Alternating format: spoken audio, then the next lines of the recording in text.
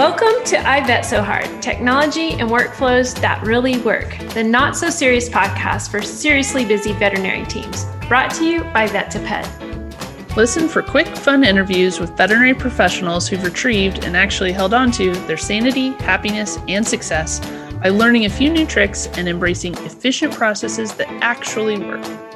I'm Dr. Stacey Santee. And I'm Dr. Caitlin DeWild. And this is I Bet So Hard. Hi, Caitlin. How are you doing over there? I'm pretty good. Thanks for asking. How are you? Oh, doing pretty good. I'm in Arizona, so it's nice and warm while you're over there getting dumped on with snow. It's true. It's really starting to take me off because we did have a nice weekend. It was like 60, and I was like, sweet, spring is coming. We're great. And then they were like, just kidding.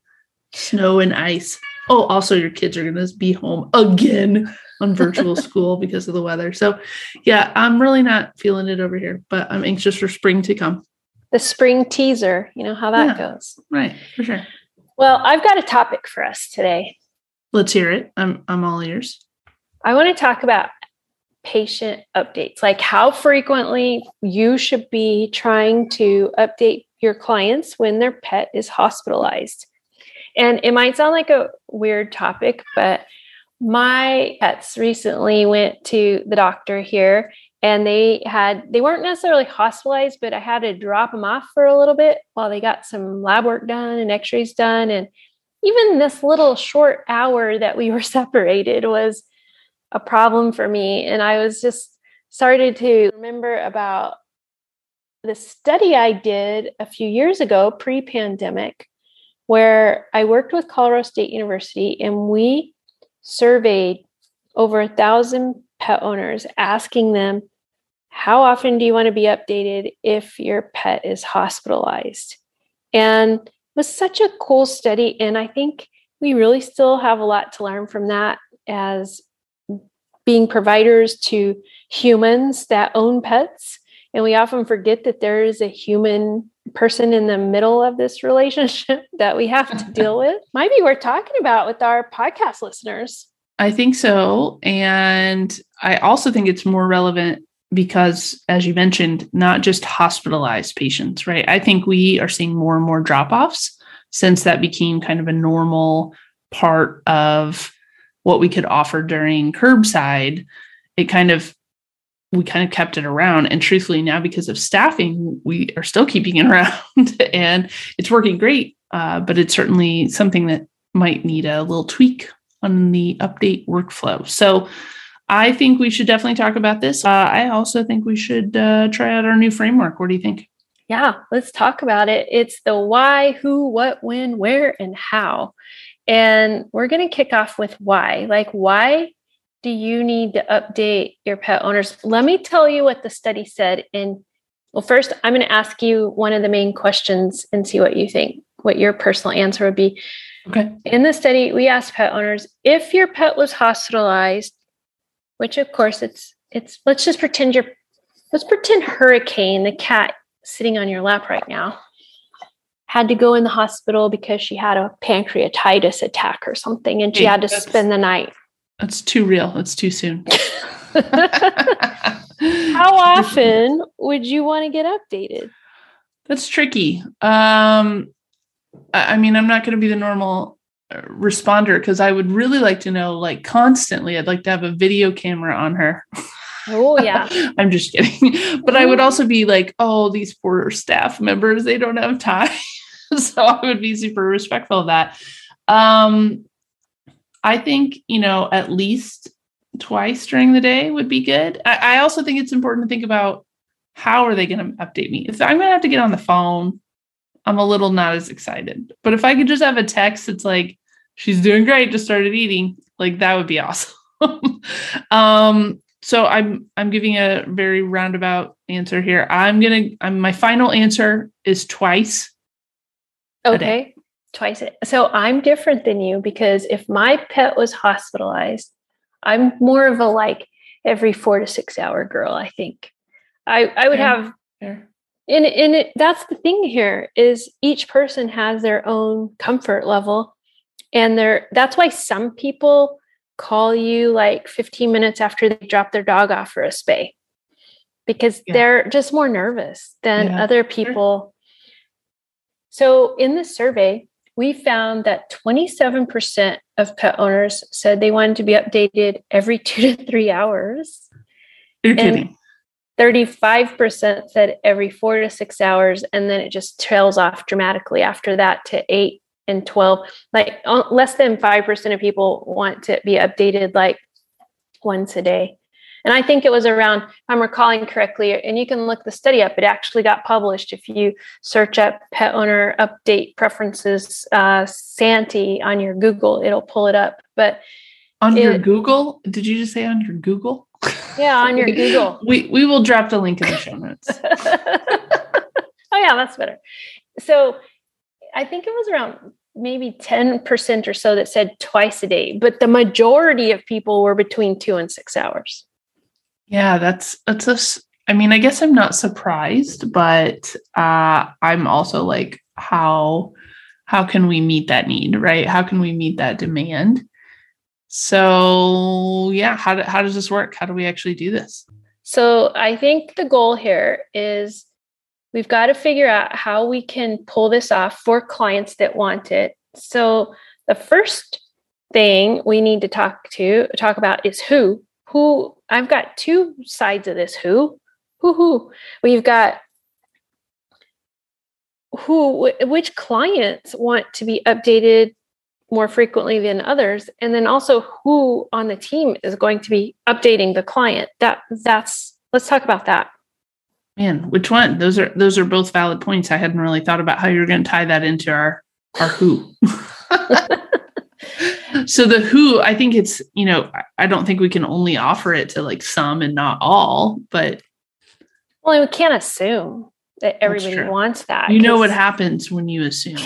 Yeah, my mother taught me that. I thought I was so clever when I learned that.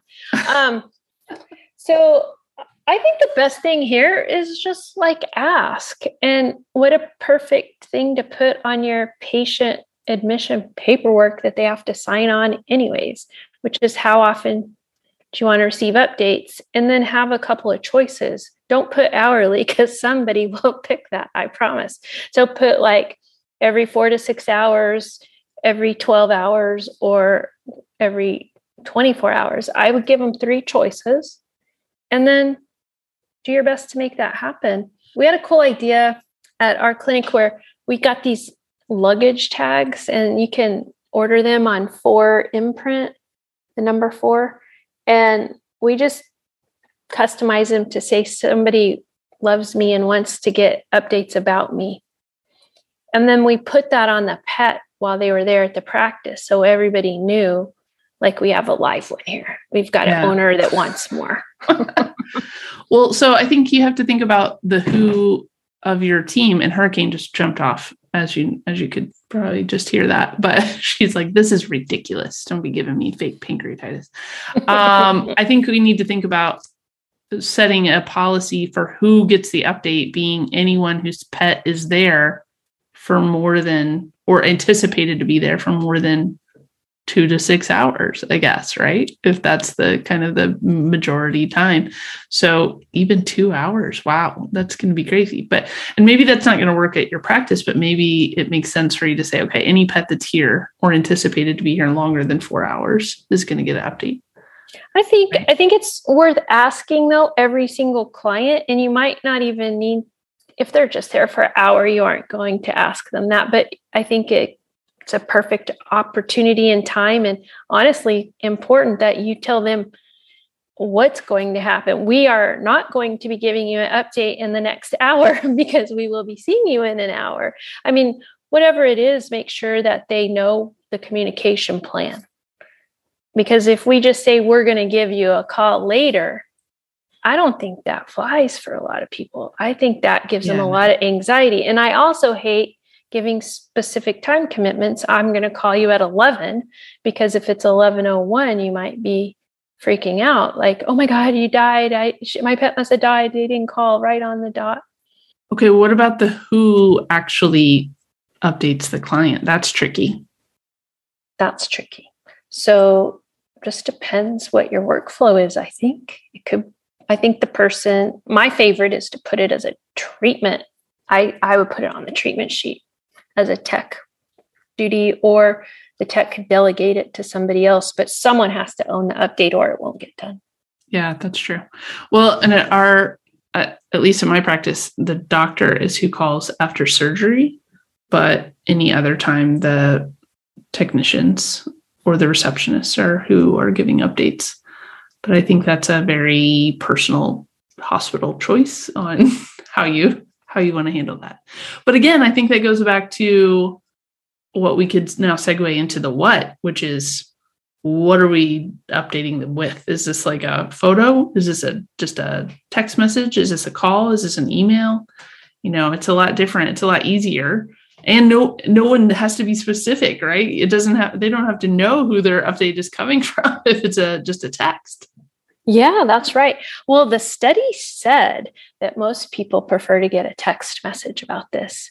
Yeah. Some people did want to get a call, but I'm going to just say right up front, that's not going to work out for you, because robo callers have ruined it for everyone.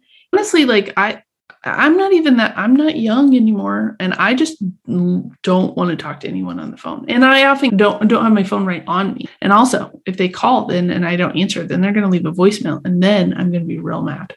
I hate it. Well, they're going to leave a voicemail. Then you're going to call them back, and you're a doctor, you're a tech, you're busy. You don't have time to get to the phone, and that's a nightmare. So I think texting is the real deal here. I think app messaging through your mobile app or straight up text messaging, both of those work. You need to really just make sure that channel's open.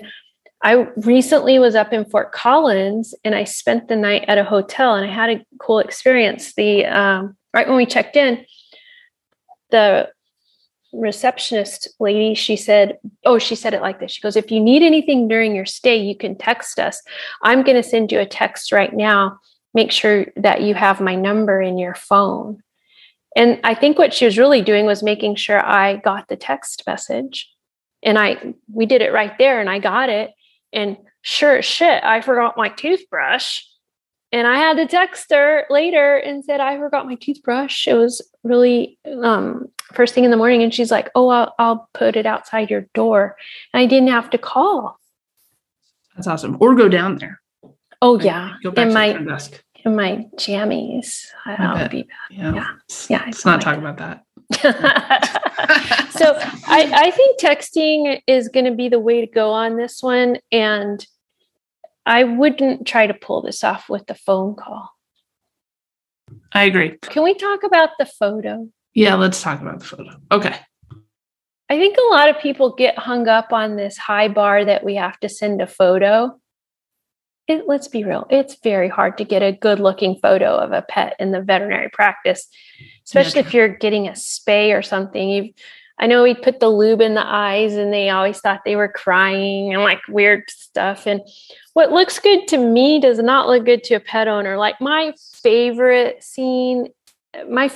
picture is going to be a post-op dog laying in the cage with his tongue hanging out of his mouth that's nice and pink. But to a normal person, that is horrible picture because they look dead. Right. We don't want that. I've seen some cute like cage sign, like, I just woke up or whatever. But I agree that, maybe we don't have to include that. And that's even just from a technology and workflow, like how you get those. That's a easier solution, right? If you don't include the picture. Yeah, I think if you can't get a good picture, then don't send a picture. That's usually what I say. At my practice, we got these really cute stuffed animals, and we put them with the pet, with the blankets, all totally staged. And then we take the picture.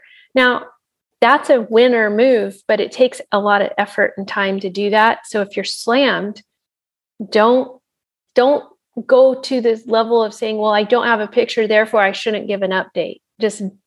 I'm just saying, if you can't get a picture, be sure you still give an update. Makes sense. Okay, now can we move on to win? Yeah. You got me all out of my like mojo in my order. Well, I missed the last few podcasts. You and Dr. Krista did such a good job. So now I'm back. I guess I'm too chatty. All right. Well, let's talk about the when to send in the update. So you already told us, you kind of already gave it away that it's 2 to 6 hours ish, right? So what can you break that down again? Oh, yes. I jumped the gun. 35% of people said 4 to 6 hours was their preferred time zone. And 27% of people said every 2 to 3 hours. So I think for me, knowing when to send it, I love putting this as a treatment item on the treatment sheet. Just like you would do a cefazolin TID, I might do a owner update, Q4. And that goes on the treatment sheet. And then it just gets done. I mean, if we're thinking about it, we're kind of medicating the owner too. It's a pretty good analogy there. So what do you think of as far as like a normal pet owner? I'm thinking they want to know pre-op, going into surgery, in recovery. Like those are pretty critical moments in the operation cascade.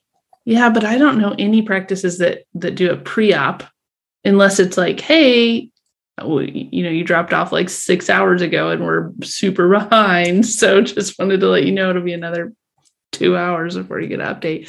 I don't think that happens too much. Although I will say sidebar, I need to check if they're still doing this, but I do know a specialty hospital that actually uses Twitter for that very thing. So they don't call anyone directly, but they just live tweet the status of all their patients. And so they tell people, hey, if you want to know where we're at, like just check our Twitter, which is like the only successful Twitter use by a veterinary practice ever. But that's a whole nother episode. But I think it makes sense that, if they drop off in the morning by like lunchtime, they need to have some sort of update, I think. Is that I frame a lot of my things around I know. I think that's standard what most practices do. We'll give you update by lunch or, by the before the afternoon.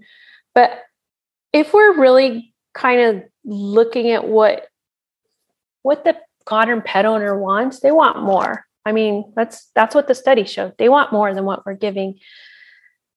And if you could pull it off, that is best in class. You will get a lot of benefits from that if you are able to say, we just got the lab work done. It's all normal. We're getting prepped for surgery. We're in surgery. We're in recovery. Like, think of it like the Domino's pizza tracker, but for your pet. That is pretty sweet. That's a pretty high-end, awesome experience that I think pet owners, well, I actually know because we've done that at the clinic. They love it. They freaking love it. So it depends. That's typically going to be the answer for when. It depends on what the pet owner wants. It depends on what the practice can handle. That's a good call. I like that plan. All right. So now we're going to talk about where. Yeah, you already said we can't call you. And you said if we leave you a voicemail, which I didn't know you had like such a violent reaction to voicemails, but now I know. It's not good. If you ever leave me one, it's over. This podcast is done. Don't you have the kind of service on your phone where it just translates your voicemails into I do, and like written? It's a good thing that I have that because at least now I know, because before I would just never ever listen to them. So you wouldn't? No. Do you want to see how many, like, let's even like sidebar right now. Do you see that I have 256 voicemails? Oh my gosh. Are you serious? Yeah. I have like a mental block. I don't even know. It's not a thing for me. I need to talk to my therapist about this, clearly. Or when you were a little kid, did you grow up with like an answering machine in your house where you got to run home and play the messages that accumulated? Yes, I am that many years old. Thank you for making me feel old. The young people are like, what'd you have to do? I actually just had to explain that concept. We were watching a movie and my son had never seen one of those. And he was like, what are they doing? See, So even my funny. cat thinks that's ridiculous. Anyway. For those of you listening, Caitlin is holding her cat and her cat is licking her. Is she licking your ear? What is she? No, she's grooming herself like on my shoulder because that's really convenient right now. But if I put her down, then she just screams at me. She like wants to be on the podcast so much. Like, do you hear this? Yeah, she's so cute. Hashtag I Vet So Hard is brought to you by Vet2Pet. Hey guys, this is Stephanie Goss from the Uncharted podcast, and I wanted to take a quick second to share with you 3 of my top reasons for using Vet2Pet in my clinic. We've used them for years, and I love the fact that it brought a lot of the client communication platforms that we had previously been using in separate individual services into one easy to use dashboard. My team goes one place and they manage so many different client communications, and I absolutely love making their jobs easier. And the clients absolutely love using Vet2Pet because they love being able to schedule appointments. They love being able to send us a picture when they're out of their pet's medication and know that we'll send them a push notification back as soon as their med's ready for pickup. So if you've not checked out Vet2Pet, you should visit vet2pet.com/ivetsohard, and you'll get a free gift from the team at Vet2Pet when you demo the platform.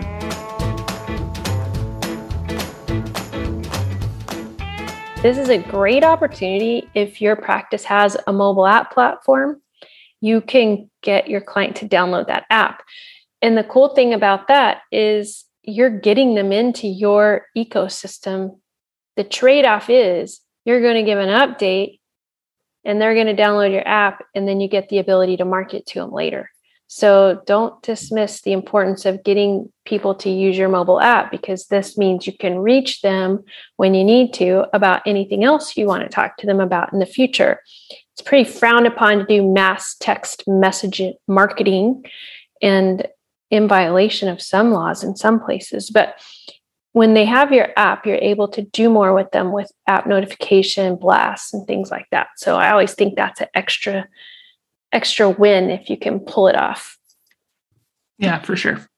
Well, that brings us to our last part of our new framework here, which is the how. So how do you send that, right? How do you text them? How do you send the app notification? How do you send the email? What are your thoughts? This is a challenge for still a lot of people. Is like, I want to send text to my clients, but I don't know how.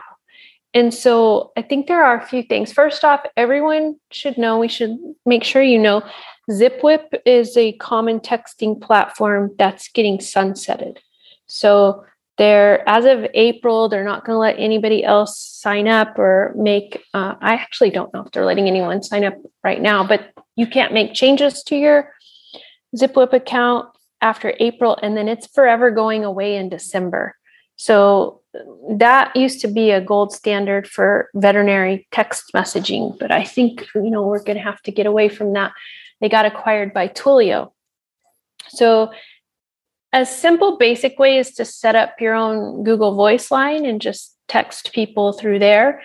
But most of you probably these days have a platform that can handle texting, because you have a platform handling your health service reminders, or maybe your phone system, or even your practice management software. Now, some of them have capabilities for texting.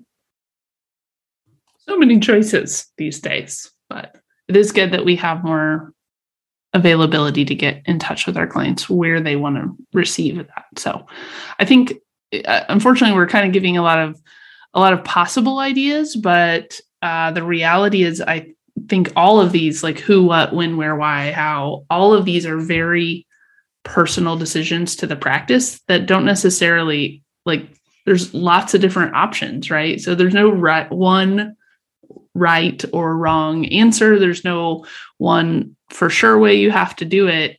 I think you just need to think about these things. So I think your action step, if you want to do a better job of patient updates, is just to go through this framework, right? Like the who, what, where, when, why, and how. We kind of know the why, but other than that, just decide what works best for your practice and then put it in place. And just remember, you're helping people be less worried. You're helping people have comfort and knowing that their little BFF is safe and sound and doing okay. And that ultimately results in client loyalty. You're putting deposits in the bank account with them, and they're going to appreciate it. And when they're happy, your team is happy because they show up to pay the bill. They're not asking questions like, what's been going on all day? How come it's taken so long? Because you've been updating them every step of the way. So it's worth the effort because you're playing the long game here and you're building that big time client loyalty. Absolutely. Well, thanks so much for joining us, you guys. I really hope you found some insight and information. This is something you can bring to your team and workshop it. Another W word. We're really on a roll here with those. Later, I'll be playing Wordle. All right. Thanks for joining us. We look forward to seeing you next time on I Vet So Hard. Thanks for joining us for today's episode of I Vet So Hard. Don't forget to head over to ivetsohard.com to download our top 5 takeaways from this episode. We'll see you right back here. Same time, same place, next week. Until then, here's to putting your technology to work for your practice.